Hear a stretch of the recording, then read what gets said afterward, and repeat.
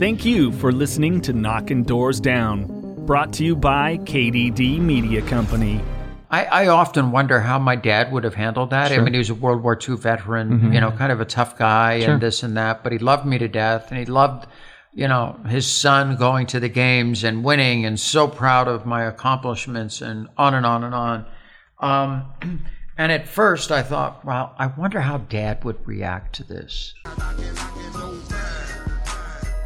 Inside the 5150 studios, this is Knocking Doors Down. I'm your host, Jason LaChance, with a history of alcoholism, a background in some childhood trauma, divorce, and some other adversities. Of course, my co-host, Mikey Naraki. How are we, good sir? Hi, everyone. And of course, Mikey has faced some substance abuse issues as well, but just like all the folks we talk to here on the podcast, we take all of the adversities that we've faced, we turn them into our advantage, and our guest, Caitlyn Jenner, is no different. Caitlyn Jenner, Malibu. She was just so lovely, welcoming us to her home. We sit down and have just a wonderful conversation, and she really talks about what it's like, especially to grow up when she did, and knowing that there was something different, and even how athleticism, although it gave her an identity, it was also a mask. And so it's really insightful. You hear a lot of love about all of her children, all 10 of them. So they're doing all right, though, right? Her kids, they're doing okay financially? They did okay. Yeah, they did okay. They did all right. We make a pretty good joke about that in there. So, Caitlyn does talk, of course, about the kids, about her other experiences, things that she's into now, and just really an inspirational individual for living life. And I think her pet peeve that we get to near the end of the interview is something that everybody needs to hear and really think about, because absolutely, after you hear her story, you see that there was nothing but hard work put into where she's gotten in life. All right, Mikey, anything else you want to add? Let's get into it. All right, here's Caitlyn Jenner for you guys. Miss Caitlyn Jenner, thanks for welcoming us in your home. Well, thank you. Can I start this off? Yes, sure. Okay, what are we trying to accomplish with this? Well, we want to show that you've had many different challenges in life, as all people do, everything from your athletic career. I'm a big fan of motorsports. That's actually how I first got to know you. Gotcha. Laguna Seca, was there a lot as a kid and stuff like that. Oh, yes. I remember running there. Yeah, it's beautiful. And then, of course, having a family that was out in the forefront, what that was like. And then, when you knew that you were going to make your transition, what was that like in a public eye? And so it was not actually. When I looked at your bios, I'm thinking these two guys got more issues than I have. Okay, no argument there. I have no drug issues, no nothing. I've been busted a time or two no sexual problems, no this, that. I just changed genders. That's all. I had to deal with that. People don't want to hear from us. People want to hear from you. So they've already heard your story. They know my story. They're just God. like, Mikey, shut up, dude. Let's hear somebody else. All right. So where do we start? You were drinking yourself. For me, most interesting is just I would like to know what athletics meant to you, like really when you were growing up, and why it was so important. Well, because everybody growing up, all young kids, have things they have to deal with. Stuff. I call it stuff. I was a dyslexic kid. Perceptually, I just had a hard time getting words up off a piece of paper. The bigger issue with that is your confidence in yourself. Bigger than the reading problem is you don't feel smart. Everybody else is moving faster. You're struggling getting these words out. You don't want really anybody to know, so you're kind of hiding. I had identity issues, which back in the 50s and 60s when I was growing up, there wasn't even a name for it. So you just keep your mouth shut and move on.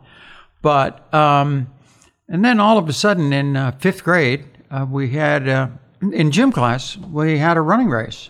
And it was around a bunch of chairs or a bunch of cones that were set up in the parking lot. And you started at one place, and the coach says, I'm going to go one at a time. I'm going to time every kid in school. So, of course, my turn came up. I thought, boy, okay, I'm ready to go. Anyway, I had the fastest time in the whole school. And it was like the first time I ever accomplished anything in sports or in school. Was running around a bunch of chairs. I was better than everybody else in the whole school. And this is cool. Kids need at that age, I'm in fifth grade, you need a pat on the back. You need to know you can do something better than the next kid. And I wasn't getting that in the classroom. And so that was kind of the beginning of my journey. I was really intrigued by it. Go on the football field, take a guy, good student, good reader, clean his clock. Yeah. Boom. That feels good. Yeah, right. Yes, that's a good feeling. You got a better grade than me, but I'll knock your ass out. Yeah, that's exactly it. You got it. So that's kind of how it started. I never in a million years ever thought I would take it as far as I did take it. But after it was all over with, the games are over with, this and that, and years go by, you kind of look back on your life and you're trying to figure out, because I look at that lifestyle that I was living at that time. I was living on $10,000 a year, driving a 63 VW Bug I paid $175 for. Wow. And living in this little dinky apartment and, $145 a month apartment and, training 6 to 8 hours a day. Right. That's what I did. I trained and lived on nothing. And I look at that today and I look at the dedication and how much time and energy I put into it. I go, why did I do that? And I have to look back, and you go back even farther. I look back and say, you know what? If I had not had those issues, being dyslexic and gender dysphoric and these things, confusing things in my head, I wouldn't have needed sports. Mm-hmm. Let's say like I was just an average kid, getting average grades and kind of fitting in with everything. When sports came around, I really wouldn't have needed it. Mm-hmm. But for me, I needed it. And it set up a pattern that really led me all the way through the games. And it's interesting because my biggest asset athletically was not my physical skills. I was okay physically, I could get the job done physically, but my mental skills, I was just mentally so strong that when I needed a performance, I would come up with that performance. I would do all the work that it took necessary to be there. Yeah, I look at an athlete in two ways: the athletic body, the athletic mind. Mm-hmm. Sure. Okay, and you can just about weigh every athlete there. You take Larry Bird. All right. Okay, not the greatest moves, not the highest jumping guy in the NBA, but with 2 seconds left on the clock, you threw that ball to Larry Bird. You give it to him. And Larry's going to get the job done. Mm-hmm. Yeah. Okay, whatever it takes. That's that athletic mind. Even Magic Johnson the same way. And you've seen a million athletes come in with just phenomenal talent, but they never make it. Mm-hmm. They don't have the head for it. They don't know how to do it. Every once in a while, that rare combination comes about of great athletic mind combined with a great athletic skills. And that's a Michael Jordan in his prime. That's a Tiger Woods for that first 10 years he was, playing golf. He was just dominant. He had everybody. His head was right there. And when I say an athletic mind, it's not just about competition. It's about going out and doing the work when nobody's watching. I immediately thought Michael Jordan when you said that. I was Michael Jordan worked his butt off every year. Yeah. Even though he had 5 or 6 NBA championships, every year he worked harder and harder and harder. Right. And when no one's watching, and that's the athletic mind, pushing yourself. Sure. And Tiger was the same way. I was thinking Lewis Hamilton because I'm a big Formula One guy. Oh, I'm a big fan of him. Yeah, Lewis won this weekend. Yeah. I can't believe he didn't qualify very well, but he killed him in the rain. See, I know. telling you. He did kill him in the rain. I ran into him last year. Really? And That's awesome. Yeah. Anyways, I'm sorry. I agree. I think Lewis Hamilton's a great example. Obviously, he's got a great team. Yeah, it doesn't hurt. And racing, you can't win without a really good car. Okay, yes. I don't care how good you are if you don't have the equipment. But that's part of him putting himself in that position to be with that team and to do what he has to do with that team, to stay there, to have every guy that's, they have like 1,000, people working on his car. Yeah. It's insane. I mean, working on his car, he has to have all those people really like him, and really work for him. Yeah. And that's his attitude, the way he treats people and all that kind of stuff. So, it's part of it. If you're a jerk, you're going to say, it's the lug didn't get that tight. Oh, well. Yeah, I know. I missed it. What do you want from me? Yeah. And so, anyway, so I'm kind of thankful for all those things that I had to go through because it kind of got me to the place that changed my life when, you win the games. Yeah, absolutely. And what was it like in the actual I've heard athletes say because you're kind of held up at the Olympic Village that you're not doing as much of the fun and stuff going on. What was your Olympic experience like for you? Well, when you look back on it, you say, "Oh, it was fun," but when you're going through it, it's not fun. It's a job. Yeah. I went to 2 Olympics in 1972 in Munich, and I wasn't even ranked in the top 10 in the U.S. going into the trials, and came out of nowhere and snuck into 3rd place. Changed my life forever. So I got to go to the games in Munich, and I was only 22. I'd only run the decathlon for 2 years. Way ahead. I never expected to be there. It was like overwhelming. Yeah. You know, it's just like the countries, the history, the pageantry, the opening ceremonies. Yeah. It's just ridiculous. You want a good opening ceremonies story? Yes. So I'm standing there in 1972, you know, still wet behind the ears. You know, I don't think, what am I doing here? And we had these white outfits on. And the pageantry, I mean, the country's coming in, and finally the U.S. team comes in. We're all dressed in white, and we stand in our little place, and we're watching the ceremony and the lighting of just as they light the torch. Have you ever seen they let the doves of freedom out? Right. Okay. Yeah. They're not doves; they're pigeons. Okay. And I'm standing there. And they had these. You heard it here first. I saw at the far end, not too far, maybe 30 or 40 yards away, they had this long, about 6 foot high box about the length of the infield, all the way down at that end. I didn't even know what it was. And then all of a sudden, wham! Somebody pulls all of the stuff off, and these pigeons by the hundreds come out. And they had been cooped up there for a while. And all of a sudden, you hear bang, bang, boom, boom, boom, boom. Guys next to I didn't get hit. I was lucky. I missed it. It went right by me. The guy beside me got pigeon stuff all over the white outfit. Because you got those reflexes. And I'm thinking, this is the Olympic movement? You know, this is what it's all about? Yeah, I always remember that from 72. But going to the Olympics in 1972, I stood around, I stayed after, I got 10th, which I was very happy with. I was happy to be there. Got 10th, and I stood around and watched the victory ceremony for Nikolai Avilov. I had never seen a gold medal ceremony happening right in front of me. You know, I've seen it on TV a lot, but never like right there. Mm-hmm. You know, 30 yards away is the ceremony. And this guy from the Soviet Union, Nikolai Avilov, won, broke the world record that day. And I'm in kind of awe of what he just did, and really watched the ceremony, and that's when everything changed. I said, you know, I watched it, I was so inspired, and I basically thought to myself, you know what? I'm a kid. I'm only 22 years old. You know, I never expected to get this far. What if I take the next 4 years of my life, and every minute of every day I test myself just to see how good I could become at something, you know? And because you know what? Looking at Avilov standing there, that's what I want out of life right there.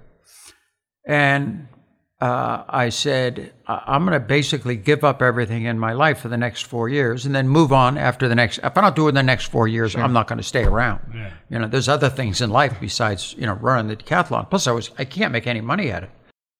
So I really made the decision right there that I was going to do that. And I was so pumped up that night after running in the decathlon for 2 days. But that night, I'm laying there and I'm just thinking, I know where I'm going. I don't know if I'm going to get there, but I made a decision to give it everything I got. And I'm laying there, my heart's pounding. The adrenal glands was like midnight.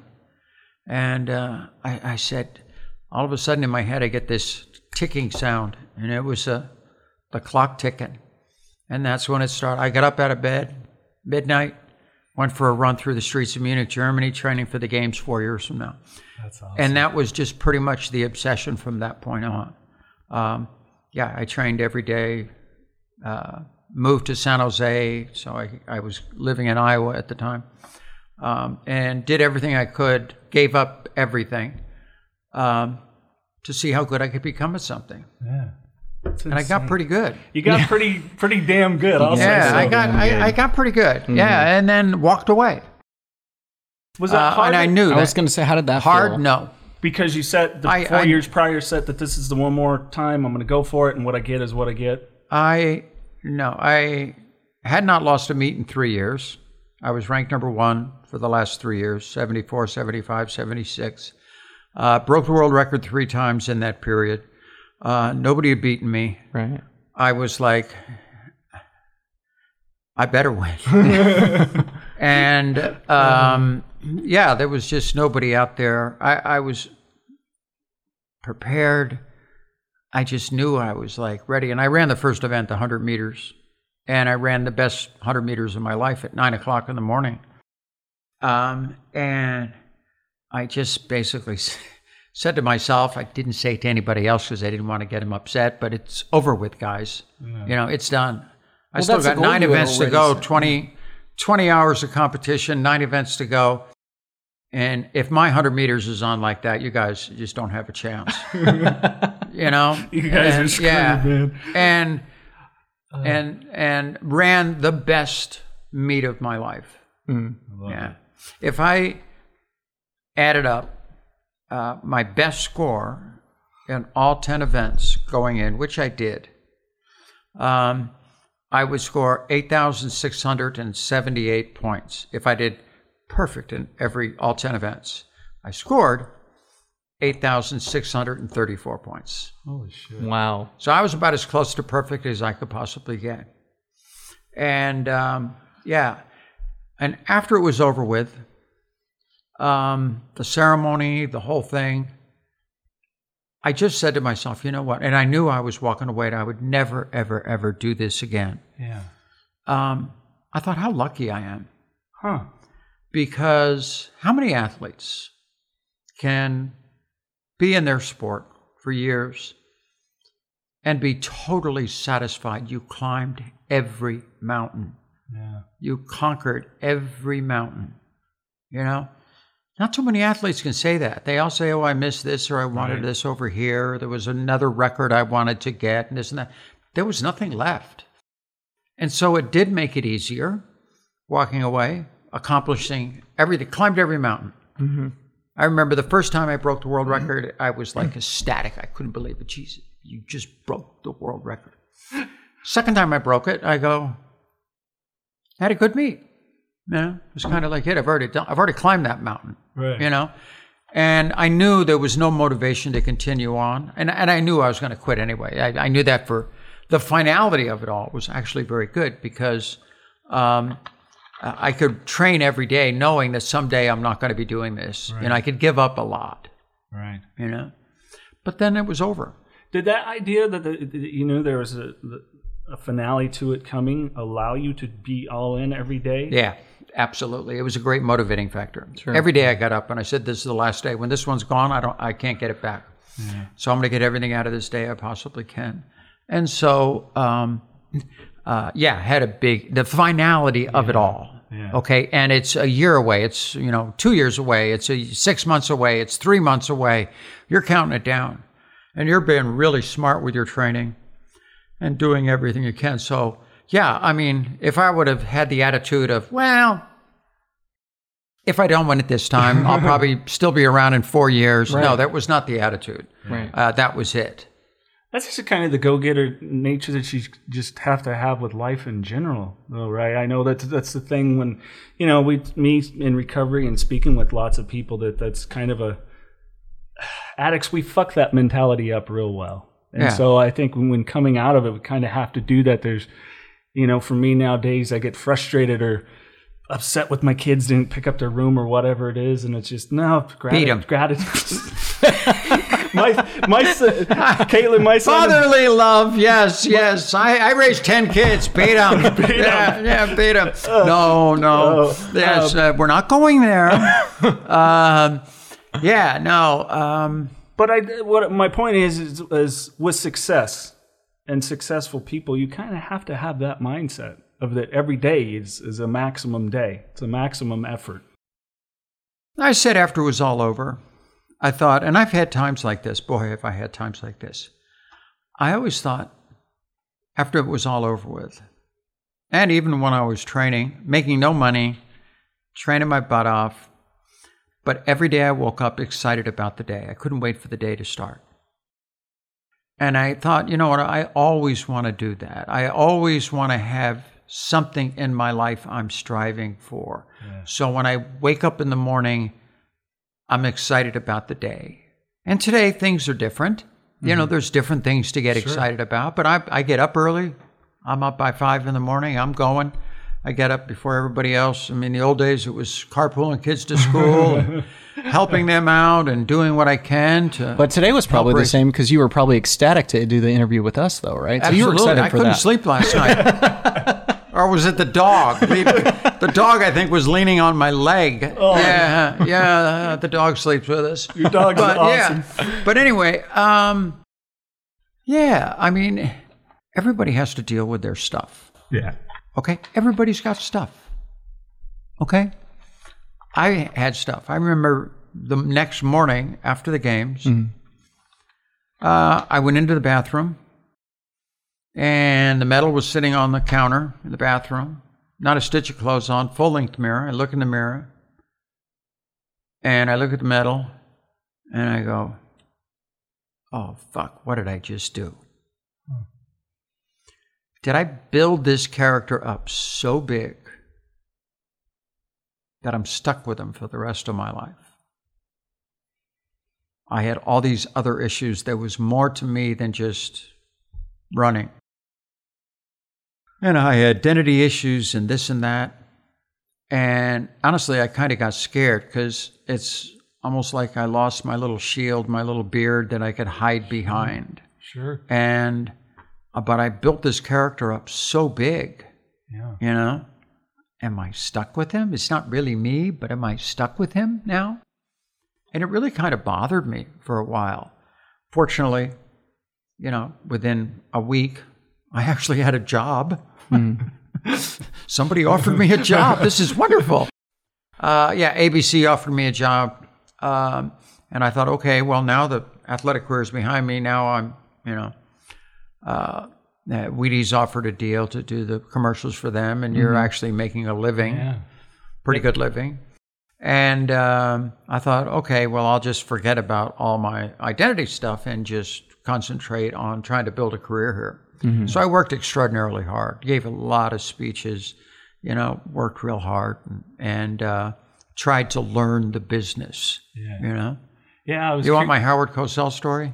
Oh, God, yeah. Howard Cosell. Give me Howard Cosell. Speaking of sports. I grew up with like Saturday Night Live, so I did all the voices. Yeah, oh, did you? You had it all down? Yeah. So, a good Howard Cosell story. So, at the games, when I competed on the second to last day, the final day was the finals in boxing in 1976. That year, we had like the best boxers, Sugar Ray Leonard, Spinks, all these guys, we're just cleaning up. We don't do that anymore. But in 76 was kind of the last great year of boxing, and Howard's doing commentary. Well, obviously, it's the day after the games. And I'm getting a lot of press. And Howard makes a comment during one of the boxing matches. He goes, these kids, they're from the ghetto. They've got no Hollywood contracts to go to. Taking a little shot over my bow, and I heard that, and then that night there was an ABC rap party. I went, and he barely said hi as he went by. Cut to 3 months later, I signed a deal with ABC. My first show I ever did was right down the street here, Pepperdine University, Battle of the Network Stars, Network One, Pepperdine University, working with Howard Cosell. And it's my first job. And I've never even held a microphone. Yeah. I've been interviewed by people, but I never held a microphone or never asked a question. Somebody else does that, And I know nothing about television. So, and the one thing you want is Howard on your side. Oh, I'm sure in those days, yeah. So, I get there the first day, big TV trucks, wires going everywhere, everybody speaking a language I don't even know. And Howard's there. He said hi. And then I always called him Mr. Cosell. I said, Mr. Cosell. I said, can I just talk to you for a second? And he kind of looks at me. All right, kid. So we go off on the side. I said, Mr. Cosell. I said, this is my first job. I've never done this before. And I said, but I signed a couple of year deal. I'd like to learn this business. And you know what? There's nobody better to learn it from than you. I said, you're the true superstar in this industry. I said, if you don't mind, if I follow you around today, I'd like to watch what you do and how you do it. And if I have any questions, I'd like to be able to, to ask you. And I said, if you have any criticism or you want to give advice, I'm all ears, because I couldn't learn it from a better person. And he looks at me and opens up his arms, gives me a hug, and says, kid, stick with me.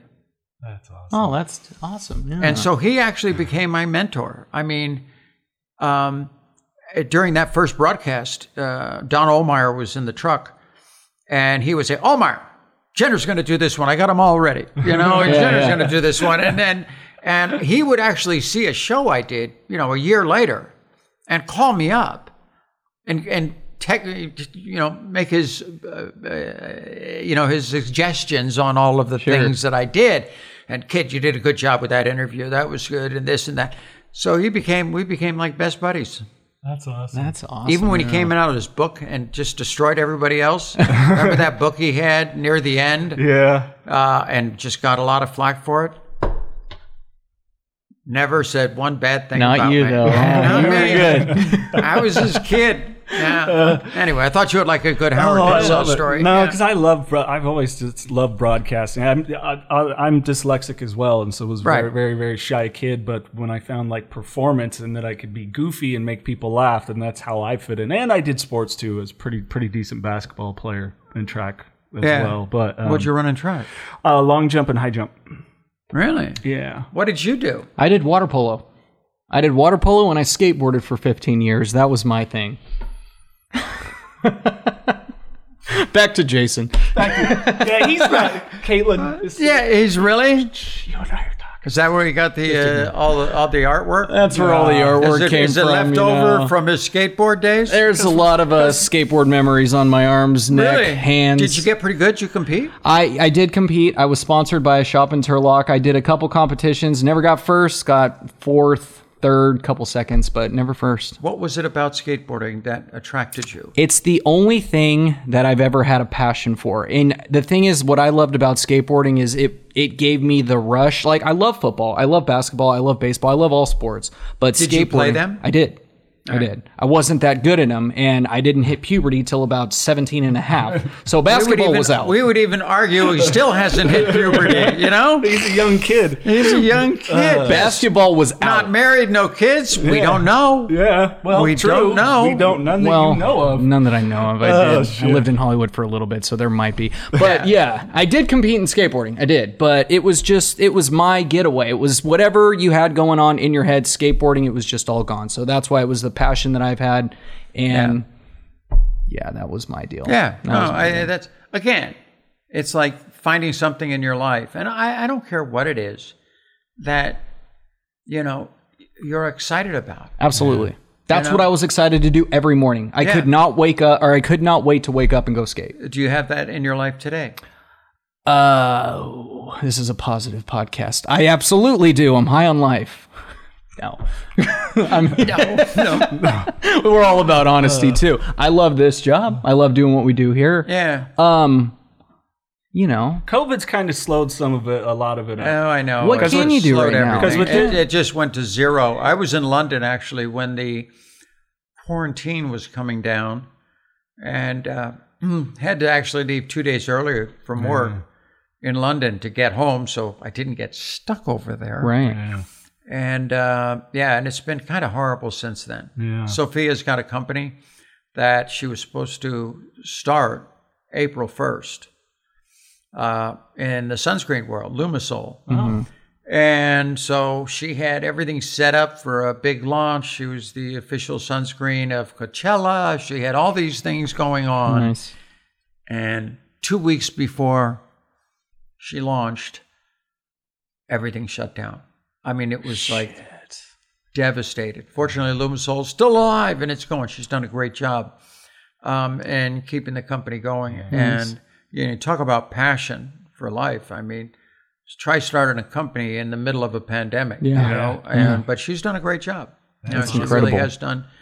Yeah, she won't let it die. That's what you got to do. That's what you got to do. I know when this thing first started, I was doing it by myself, Caitlyn, and then luckily when Mikey came on, because I was about ready to bash myself over the head, and I was at that breaking point at the end of each day. It's like, I love doing this. I know that it's going to get big, and then this guy, when he came on, goes, "Don't worry, we're going to get there. We're going to talk to. We're going to get some big that's names good. You know, and get going." You kind of play off each other.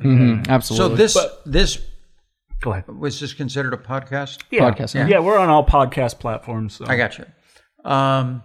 It's not easy.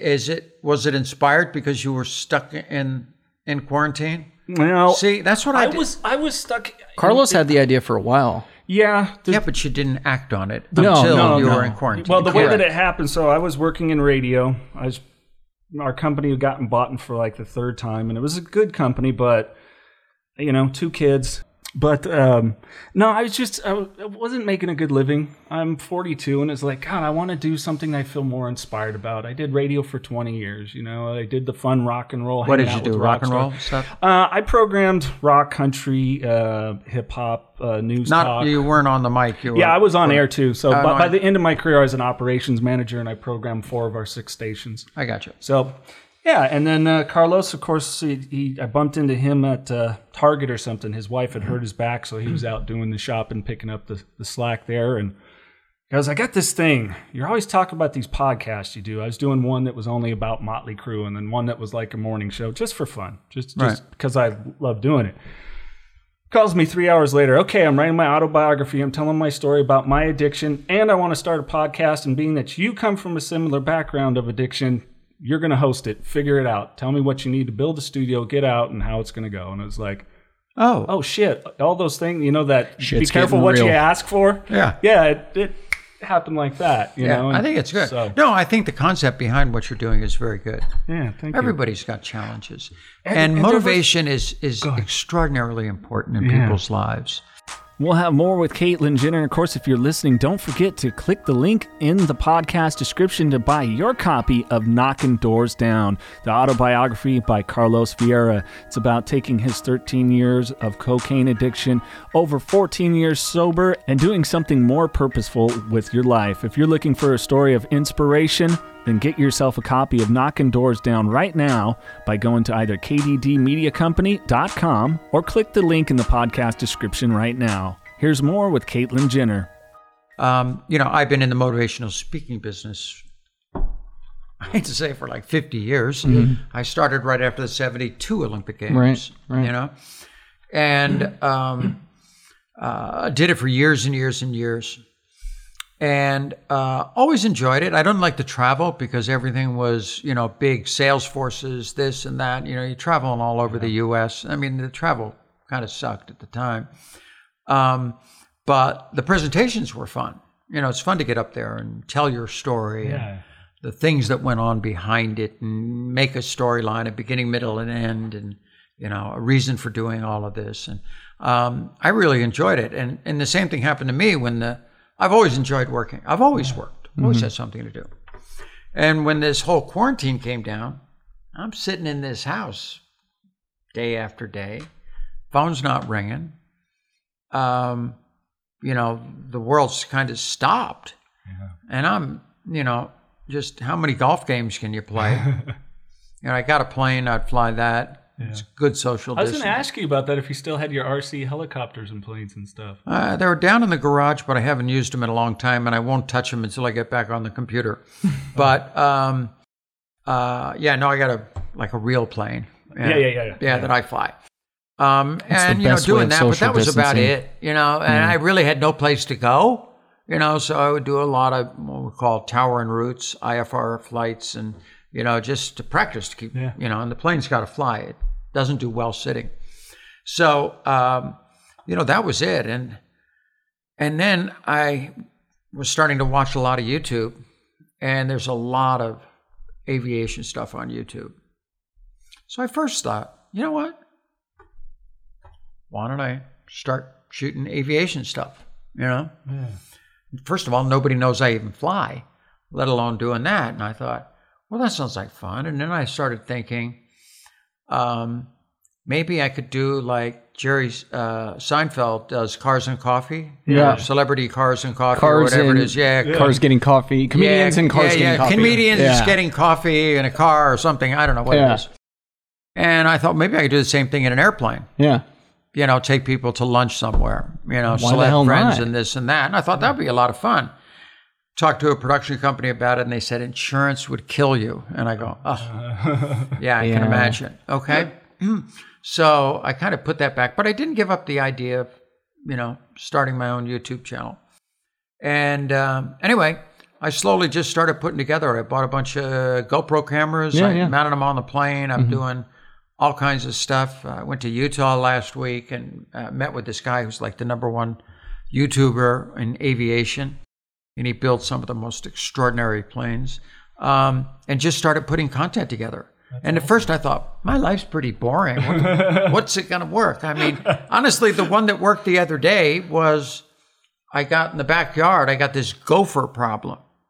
So I thought, why don't I do a YouTube video on how to catch a gopher? How do you catch a gopher? Okay. I would think it would be bunnies. I saw about 30 of them coming up here. Well, yes. Or jackrabbits. Yes. Well, unfortunately, yes. So I put it on YouTube and I said, I got a problem, you know, turn it into my YouTube channel. And I said, make a comment. What's the best way? I don't really want to like gas them out or something. I want to catch them and take them to the other side of the mountain and let them go and do their thing. Yeah. Oh, I got all these suggestions of all these different things to do. One even said, call Bill Murray. That's a sick. Yeah. I said, you know what? That's not a bad idea. Yeah, from Caddyshack. Bill Murray, that's a good one. And so... On your deathbed. And I got great response, and I'm reading through all the responses. Some of them are really funny. You know, good people out there. But I do a wide variety of things, from the makeup tutorials to this and that. Yeah, I've seen that. Cooking shows, and I've got a couple of aviation shows, so I'm going to put those out. But I don't know if that fits my audience, the people that are watching. I don't know. But I just throw the stuff out there. Sure. Yeah. And I just actually shot 3 shows this morning. I think people need motivation right now. Yeah. And absolutely. so I'm doing probably a 5-part series on personal development and the things that I went through and the things I learned through sports and through life and all the things that raising families and all that sort of stuff. So I'm doing like a 5-part series. I'm shooting it now. I don't know when it's going to get out, but honestly, it's been fun because it gives me something to do during all this mess. Sure. Yeah, all this stuff that's going on. You said something earlier when we were talking that really stuck with me about after you had been successful in the Olympics, that this, this character now, or this almost sounded like a facade in your voice and what you were saying. I mean, how is it when dealing? Then now all of a sudden you become a broadcaster. You're on Wheaties boxes. I had a trading card with you. Oh yes, and all those things. You didn't save it? I could have signed it. I get them. My mom's probably got it somewhere. Yeah, she probably does have it. She was flipping out. My mom normally doesn't curse, and I said, "Oh, we're going to talk with Caitlyn Jenner." My sister was in tears. She's welcoming us to her home. Yeah. My mom doesn't curse anymore. Holy fucking shit! Really? Like, yeah. Oh, well, tell her I said hi. That's it. Well, say hi to Mom. Yes. Yeah. Let us see the house. See what you could do. I was like, I'm not going to go in and take pictures of her house. It's just no. But with that facade, how did you manage that? Was it still that voice of having come from a certain era in time where it's you don't talk about that? This isn't something you acknowledge. Yes. You bury it, put it, and that's how you handle problems. I've been around for a long time, and identity issues have been around. It's part of humanity. It's been around forever. It's nothing new. It's the way you deal with it. I remember when Renee Richards, tennis player, trans girl, came out and wanted to play on the women's tour. This is back in 1977, 78, after the games. I was like, whoa, talk about guts. Yeah. Especially back then, it was tough, and I mean, she did a good job, But I mean, people could be pretty brutal. Yeah. You know, I met her one time at an event, and I just wanted to go up and sit down and talk to her, you know, but I just couldn't. You know. And I just did my best to deal with it. I went through the roughest time in the 80s, where for 6 years, I lived right over that hill over there in a small little leased place. And basically stayed there for almost 6 years and kind of isolated myself from the world. The only time I came out is to like go to work. I had 4 kids from 2 previous marriages. Yeah.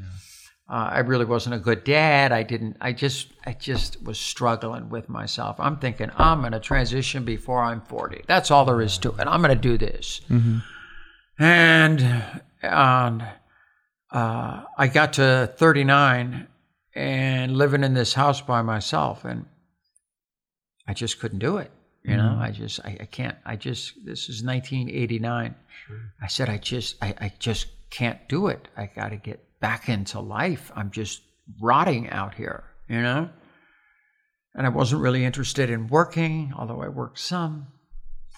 And I kind of changed my attitude the best I could, you know, because through those 6 years, I'd cross-dress, drive around, sneak around. Fortunately, never got caught.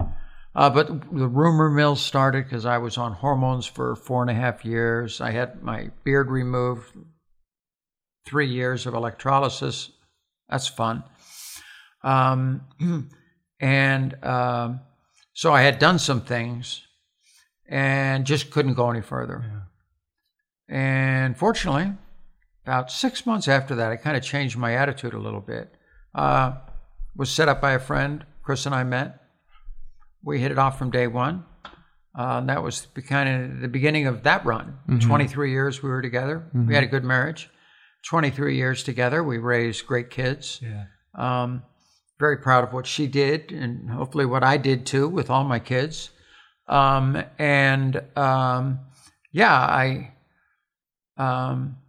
just tried to forget my old life as much as I possibly could, but it never really goes away. Yeah. It's always there. It's not like when you're gender dysphoric, it's not like, you know, there's any cure. Mm-hmm. Sure. Okay? Yeah, there's no cure. You can't go to the doctor and say, well, take 2 aspirin and get plenty of sleep and you're going to be just fine. No, you wake up in the morning and you still got the same problem. Yeah. Let me ask you a simple question, okay? Mm-hmm.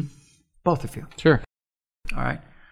You've never been asked this question before in your life, I'm sure. And you've probably been asked every question there is out there, Hang right? on, let me get ready. Okay. Right. Sit up in your seats. Yeah. Sit up tall. Are you ready? Yes. And I wanted to ask this question and just take a minute, a little bit of time to think about it. All right? Okay. To both of you. When did you know you were a boy?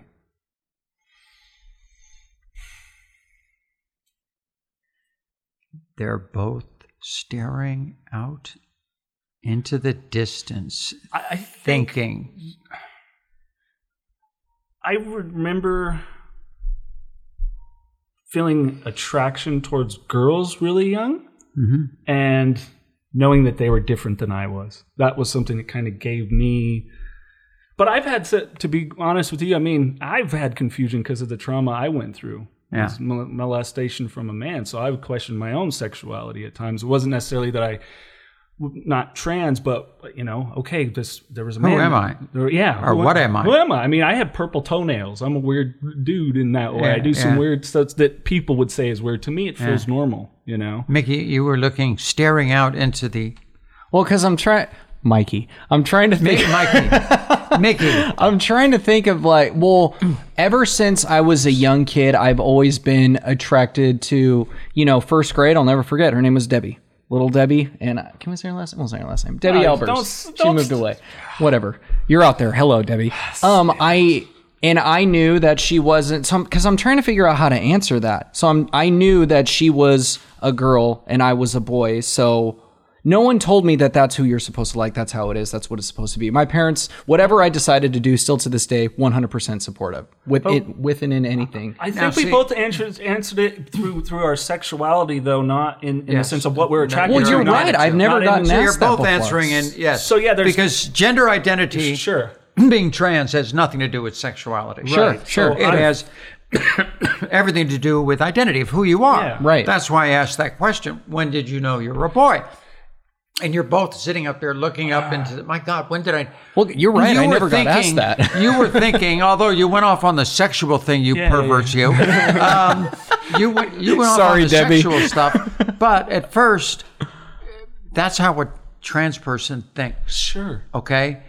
That simple question is in their head, and they can't get rid of it, you know? Yeah. And it's your identity. It's who you are, and you can't quite figure that out. Yeah. Okay? It's that simple. Why?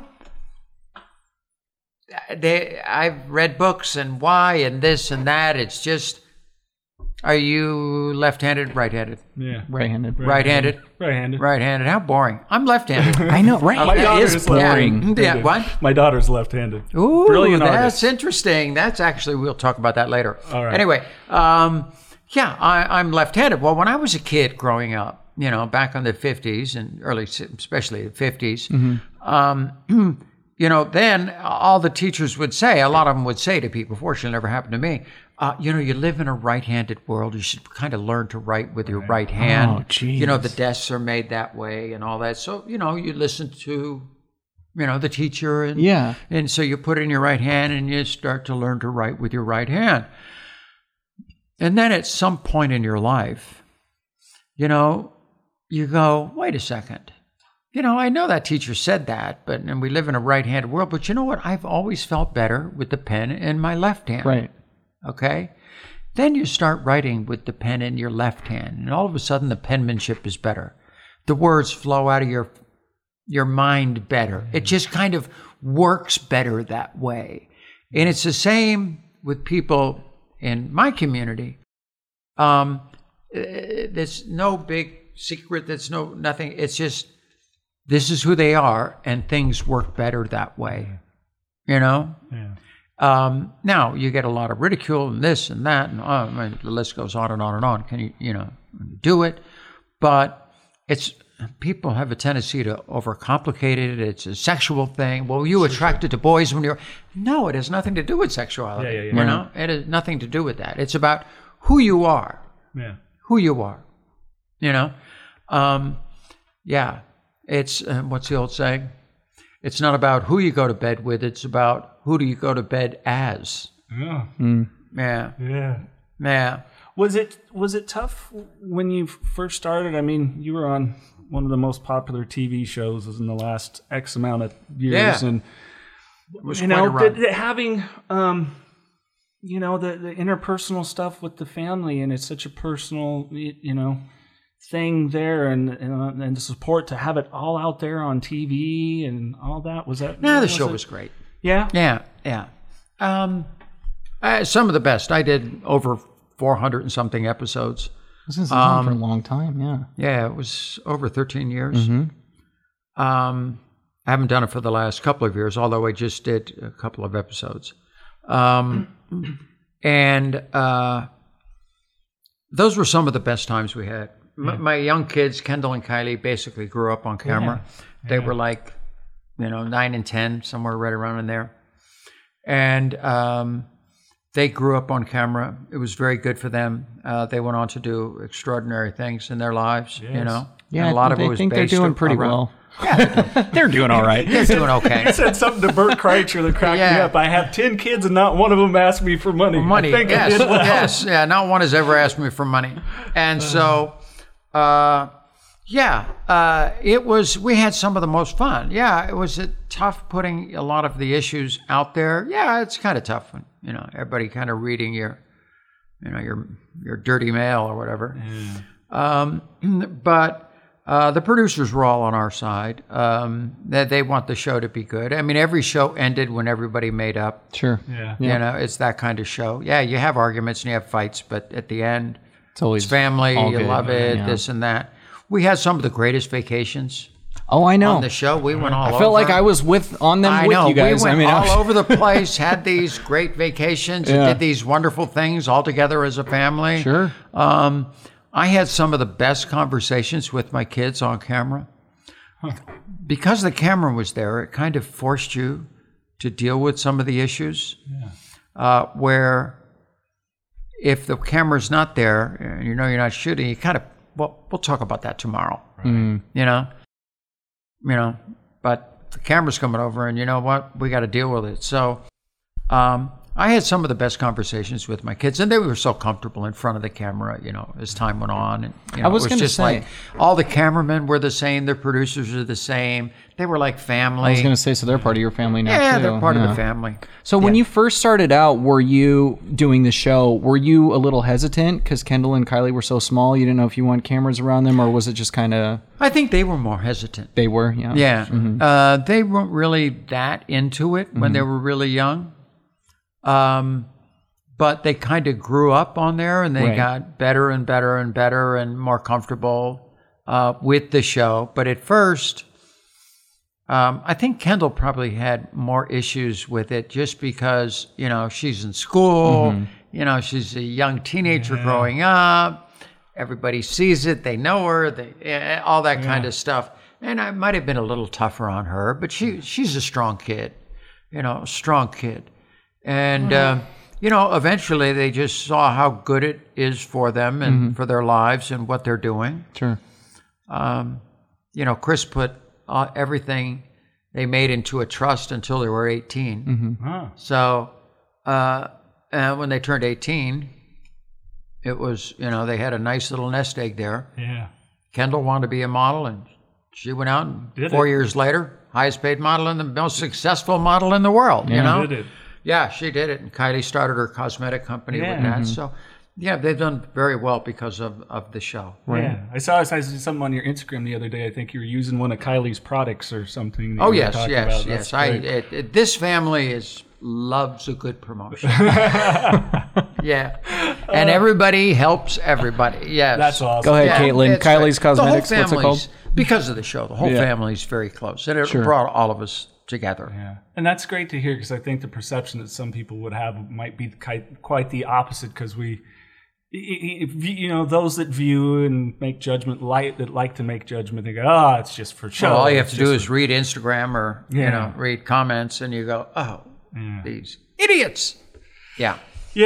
Social media. Well, they took social media to the next level. Sure. Absolutely. I mean, I remember Ryan Seacrest. It was his production company that we teamed up with right at the beginning, because he had a deal with E.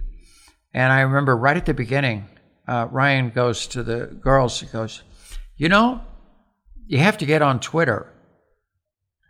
We all looked at him. What the hell? What the hell is Twitter? It's still new to us, too. And I'm going, I have no idea what that is. And they all go, okay, we'll get on, you know. So they really started with social media right at the beginning. And they're every one of them, extraordinarily entrepreneurial. Yeah. You can see Kimberly is by far, I think, she's out there the most. I mean, she started her first company when she was 18. Right. You know, before the show even started. She was outfitting celebrities, right? Yeah, she was helping with their closets. Yes. Yeah. Yes. And she would go in and organize her closets and tell them they got to get rid of this, they got to get rid of that. And she did an amazing job. You know, some of these closets in Beverly Hills, because she knew all her friends, I mean, were just huge. Yeah, she worked out a really good deal. She says, I'll take all the clothes you're not going to have. She started a eBay account, okay, with all these clothes. And then, so she didn't charge them to clean their, you know, to do their closet. And she split it. They got 70%. She got 30% of any of the sales. Yeah. Which I thought was pretty smart. Yeah. And it was great for them, because they would get rid of the clothes and they'd get, you know, 7%, whatever they could get for the clothes. And Kimberly made her money by the other 30%. Yeah. Sounds like a pretty smart girl. Yeah. Kimberly's amazing. I mean, she's in law school right now. I know that. I heard that, yeah. Yeah. She said that on Letterman, right? Working, she's Yeah, she's working on her law degree. Yeah. Here in California, you can actually get your law degree and not technically go to college. She spends about 20 hours a week getting tutored by people, but that qualifies her to take different steps into eventually taking the bar. And I'll be there. yeah, she's amazing. 4 kids. Yeah. Okay. Very successful businesses she runs, she oversees, and she's done very, very well, and she's getting her law degree. I mean, amazing kids. Every one of my kids, amazing. Yeah. Yeah. Well, I know that, you yourself, that kind of entrepreneurial spirit and go-getter too. And Yeah, I mean, I like that stuff. I always for all your kids, especially the ones that you raise with Chris, and she seems entrepreneurial and all the kids. Everybody works hard. yeah. I think talk about inspiration from a parenting standpoint. Actually, I was having this conversation with Kylie the other night. We were talking about, she's a mom, talking about parenting. Sure. But anyway, my view on parenting is you have to talk to your kids, okay? And a lot of times when you're talking to your kids about certain things, about the way to conduct their lives and this and that, you listen to them, they're listening to you and you think, it's going in one ear and out the other, okay? It's going in one ear and out the other, and you just keep trying, and you don't see any results until later. All of a sudden, you watch them as a parent saying a lot of the same things you said, okay? So they were listening. I remember first time my dad, great person, unfortunately he's gone, but I remember the first time with my kids, I grew up rock and roll, 50s, 60s, rock and roll, Same. it was happening. Elvis Presley, this and that. My dad, World War II veteran, we're listening to the radio. And how everybody argues over the radio and this and that, and my dad going, turn that stuff off, And I'm sitting in the back seat, thinking, when I'm older, I'm going to be like the coolest parent ever, Of course. I would never, ever say that to my kids, okay? Yeah. That's why God invented rap. Okay?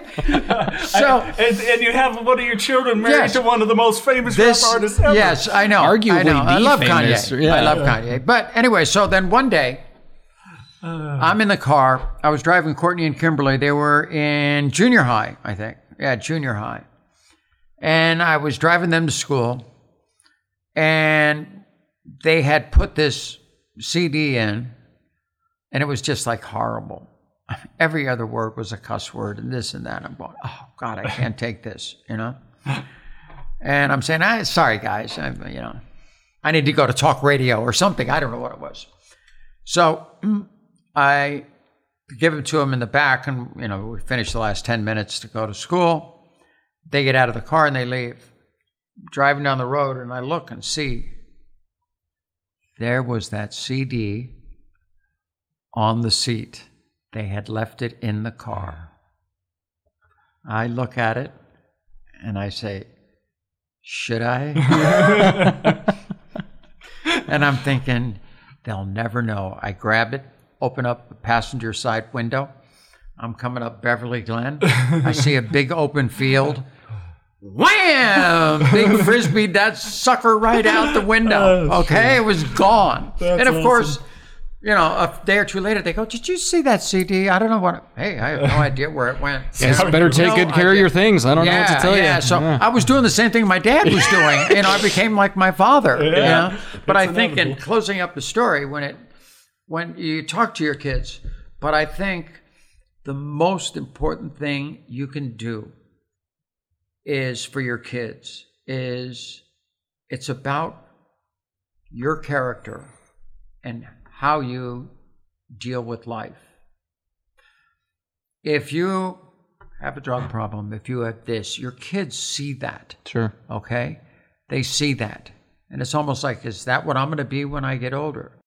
If you're just not a nice person, especially like to other people. You know, you just like a maid. Let's say you have a maid at the house and you treat the maid like crap. You know, like, hey, get over here and do this, go do that. Your kids are sitting there watching it. Okay, that's what they're going to do.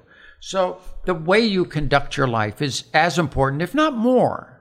You know, do you exercise? Do you take care of yourself? Do you eat healthy? You know, you personally.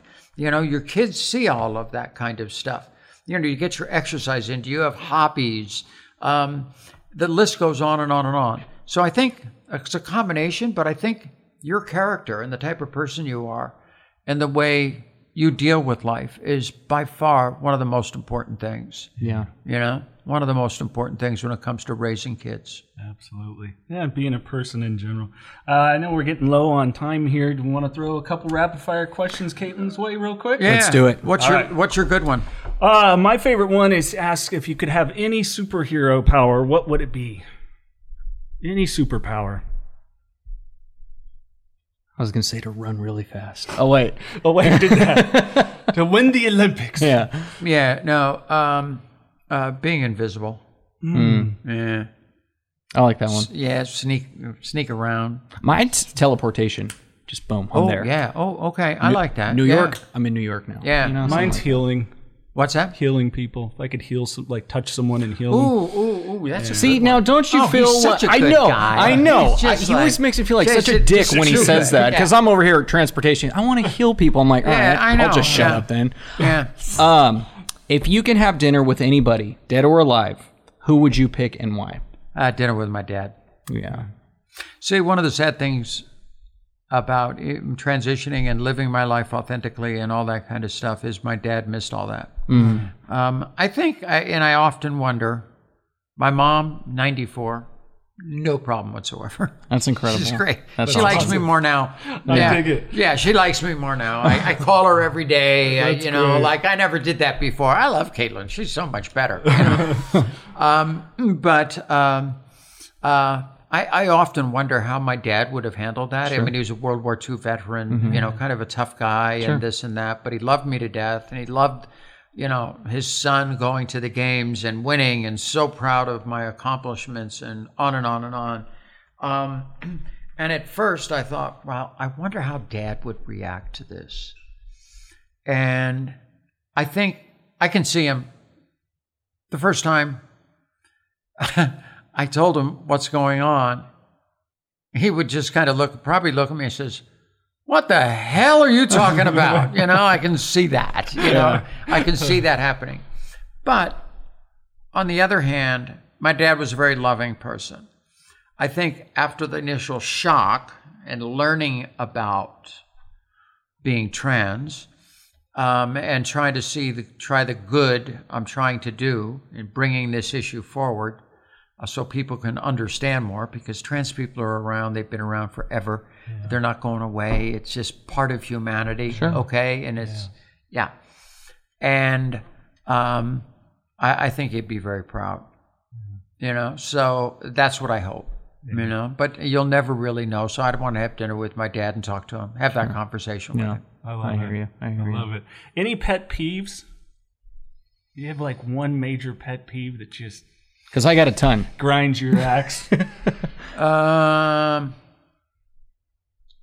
Lazy people. People who are not motivated, don't want to do something with themselves, and just kind of, it's like, get off your butt and go do something. You know, there's a million things you can do. Yeah. You know? Yeah. Any more, Mike? I think we could wrap it up. All right. Yeah. Well, thank you so much for your that's time. It's over? I think we've been wrapped up. We've been wrapped up. I could keep talking. Up to the Hilton or wherever you're going? I'm bummed. We didn't even get into motorsports, and I wanted to talk about Willie T. Ribs. I saw that. Yeah, that's my most famous car. Yeah, we won Sebring and had the lead at Daytona for 23 and a half hours. That was in 86. Yeah. And, God, me and Pruitt. Yeah. Pruitt. Do you know that story? No. Oh, quickly. This was 1983. I'm doing commentary on Indy cars at Phoenix at the Oval. And they had a demonstration of these lay-down supercarts. Oh, gosh. Okay, and there's Pruitt there, and I had heard about it because I had carts. Yeah. But I would just race locally. And this guy, Scott Pruitt, was there. And I said, yeah, I've heard about this kid. I'm going to go over there, you know. So I go over and meet his mom, his dad, and this and that. And I ask him, you know, what do you want to do with all that? He had like 13 national titles, world titles. You know, he was like king of karting. And I know racing, if you can drive a kart, you can drive anything. Yeah. Okay, those things are tough. Yeah. I mean, yeah, and to be that good. So he says, well, you know, I'd like to win Indy someday. And I said, oh, cool, okay. I said, I'm starting a relationship with Ford Motor Company. I gave him this guy named Michael Kranifis, who was the head of Special Vehicle Operations, SVO division. Oh, okay. Ran racing at Ford Motor Company. I said, I'm just working and talking to them. Maybe I could have you drive with me, you know. Well, it took almost 2 years, and he had done a little bit of small GTU racing and stuff, and it took 2 years until 1985 at Elkhart Lake.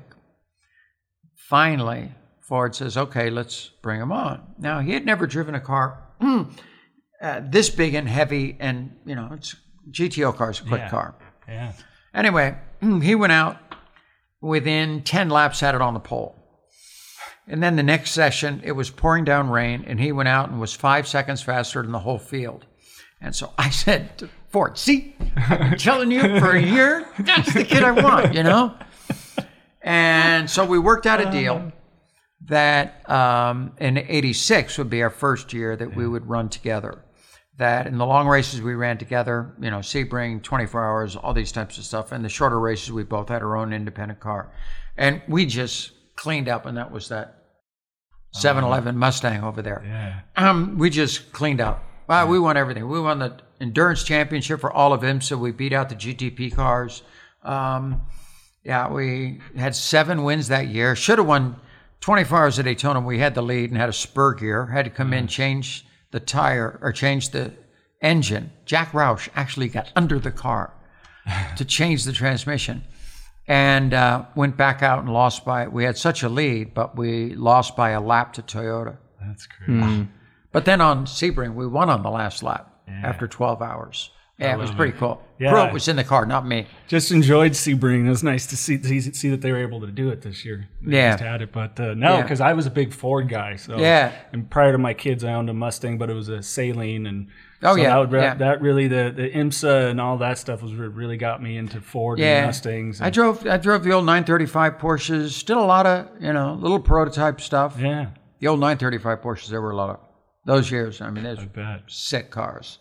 Yeah, they. It's funny. You move up and you drive these faster cars and this and that. And you get in them the first time and you go, man, this thing goes.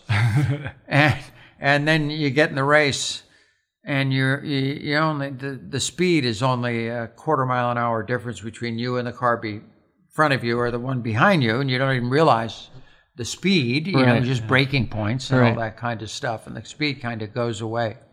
Yeah, it kind of becomes a byproduct of it. Yeah. It's accepted. You're going to go fast. I don't think people realize how difficult the sport is. No, not a clue. They have no idea how. They think you just, put your foot down. Who's got the most guts to break the last? And it has nothing to do with any of that stuff. Yeah. This guy gives me shit because I watch NASCAR, IndyCar, Formula One. IMSA. It's not that I don't respect the people doing it. It's just I personally can't. I just can't. You don't watch football. What are you talking about? Who cares about football? Right, this season I don't. This season I don't. I'm a Niner fan, so I screw football this year. Yeah, I know.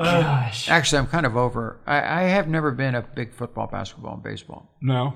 Never ever got into it. No? I watch. The only thing I watch is golf. Okay. Yeah. I'll watch golf and auto racing. Yeah. When you had a son-in-law that played for the Lakers, did you have to kind of? I had no choice. I was going to say you kind of had to. What? Well, you had to go to games. Yeah, it must have been awful. We had to go like the finals. that sounds horrible. Sit in the front row, watching Kobe Bryant work his magic. work his magic along with Lamar. This talk's done. I like We're Lamar. done. I really like Lamar. We talked to him. He was great. It was awesome He was great. to be able to speak with him and to see him did you? doing well. Really? Yeah. He was a 10th I wish him nothing but the 12th best. episode? I believe We used to have 10th some of the greatest conversations. Oh, I bet. He was very interested in politics, but he really didn't know that much about it. And I follow politics fairly closely.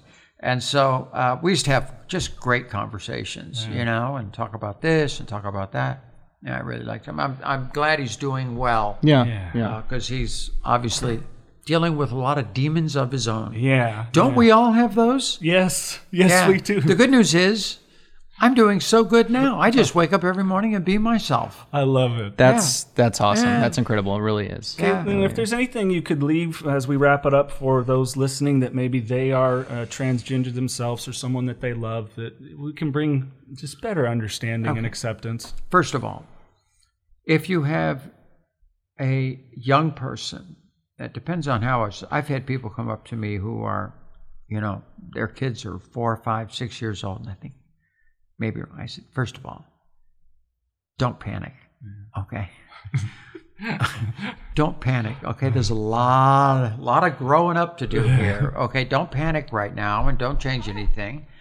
The most important thing from a parent, for a young person growing up who maybe struggling with their identity, or maybe they're not, they may grow out of it, who knows, is provide a loving home. Number one, provide a loving home. Love that kid. Just love them to death. Know that when they come home, they are living in a safe environment, even if they go out and sometimes, kids can bully them or it's tough out there. Okay. They got to know when they come home, it's a loving home and a peaceful place to be. That's by far number one. And give these kids an opportunity to, explore, find themselves, get them to understand themselves. Doesn't mean they're all going to transition or this or that. That may or may not happen. But it's not the end of the world, I have seen so many trans people who just struggled. I mean, just major struggling. And then finally, because they're afraid what's going to happen, transition and then just blossom as a person. Start businesses. It's like all that's behind you and now you kind of can get on with life. Yeah. And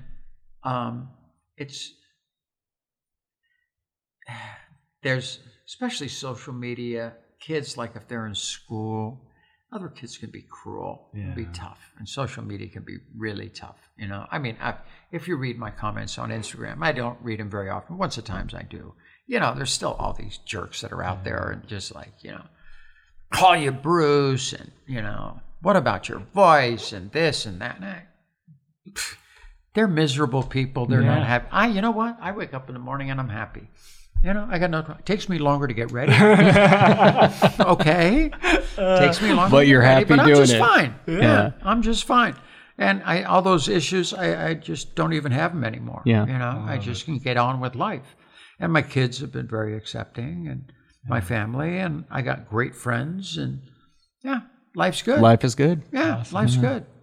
Yeah. Miss Caitlyn Jenner, thank you for welcoming us into your home. Oh, it was a pleasure. Nice having you. I'm glad you guys got your lives straightened out too. Yes, we did. Yes. Getting there. Well, that's true. Yeah, it's always work in progress. That still cracks me up. I read your guys' bios. You guys are way more. Yeah. You're probably right. Yes, I know. How did you guys get this job? No. Yeah. Oh my God. I love it. Crazy. Yeah. This guy's been divorced and. And you had a cocaine problem. I saw that. Don't think you're drinking yourself to death over here. Jesus Christ, man. I'm fine. Give me a great outfit. I'm ready to go. You're beautiful. I love it. Thank you. It was a pleasure, guys. Knocking doors down. Real people, real stories, real life. Real discussions of life struggles including addiction, relationships, finances, and more. But even more importantly, living with them, overcoming them, and conquering them. Celebrities, experts, and everyday people talk about how they were able to break through whatever life handed them by knocking doors down. New podcast episodes are available every Thursday. Subscribe now on the Apple Podcast app, Google Play, Spotify, iHeartRadio app, or at kddmediacompany.com. Well, Mikey, I just got to say it was such a wonderful experience going to Caitlyn Jenner's house. Of course, also meeting Sophia there. It's really sweet as well. And we had she's just a wonderful lady, incredibly inspirational. I can't stop laughing how she's like, I don't know why you guys want to interview me. You guys are more fucked up than I am. I read your biography. I'm just like, well, what are you going to do? People don't want to hear from us. People want to hear from you, not me. It was a blast. There's a lot of things that didn't make the podcast. We weren't filming at the time or recording audio. Not only did we have a cool conversation over some of Caitlyn's cars in the garage, because I'm a big Porsche guy. She showed us her GT2 RS, phenomenal. But Mikey mentioned how big of a fan his sister is. Yeah. And Caitlyn goes, FaceTimer. Yeah, I was like, no shit, huh? So we did it. We FaceTimed my sister, and it sucks, though, because she lives so damn high up in Malibu that the service is kind of patchy. So when we FaceTimed my sister, it was patchy, so Ashley was kind of had a straight face, and then Caitlyn was like, hey, how are you? And Ashley, it looked like she had a straight face, but it was just frozen. Yeah. Finally, you saw her jaw hit the ground when she realized who it was, but it was just cool of her to do that. Like, yeah. Oh, really? FaceTime her, hit her up, and I know that made her month, that's for sure. Yeah, so it just shows to the character of the lady. She was really extraordinary. Again, we thank you all for listening to Knocking Doors Down. We're available on Apple Podcast app, Google Podcast, Spotify, also on Amazon Music, and you can also find us at kddmediacompany.com/podcast. And we can't do this without the support of 5150 LTM. Click that link in the podcast description. Why? Because it's all the gear that Mikey and I wear whenever you see us on camera, be it in Instagram, Facebook. We, of course, now are on Twitter as well by searching Knocking Doors Down or at KDD Media Company. Again, the podcast, we keep all links in the description, so you can get it there. Connect with us, spread the word, and tell a friend. Anything else, Mikey? That will do it, Mr. LaChance. On that note, keep knocking doors down.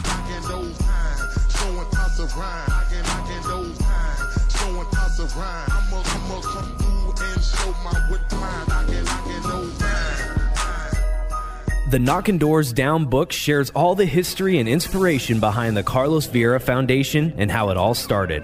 All proceeds from the book benefit the Carlos Vieira Foundation's Race to Be Drug-Free campaign. So what's that all about?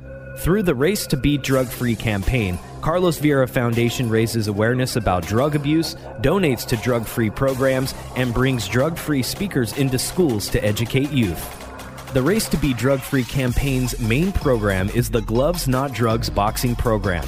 This program is completely free for kids between the ages of 8 and 17 to learn discipline, strength, respect, camaraderie, and the art of boxing and Brazilian Jiu-Jitsu. The program was created to keep kids off the streets, out of gangs, and away from drugs. For more info and to get involved, check out carlosvieirafoundation.org. This podcast contains the views and opinions of the Knockin' Doors Down hosts and their guests to the show. The content here should not be taken as medical advice. The content here is for informational purposes only. And because each person is sharing their unique perspective, please consult your healthcare professional for any medical questions. Views and opinions expressed in the podcast and website are our own and do not represent that of our places of work. While we make every effort to ensure that the information we are sharing is accurate, we welcome any comments, suggestions, or correction of errors. Privacy is of the utmost importance to us. For those wishing anonymity, people, places, and scenarios mentioned in the podcast have been changed to protect confidentiality at the request of certain guests. This website or podcast should not be used in any legal capacity whatsoever, including but not limited to establishing standard of care in a legal sense or as a basis for expert witness testimony. No guarantee is given regarding the accuracy of any statements or opinions made on the podcast or website. In no way does listening, reading, emailing, or interacting on social media with our content establish a doctor-patient relationship. If you find any errors in any of the content of this podcast or blogs, please send a message through the contact page. This podcast is owned by KDD Media Company.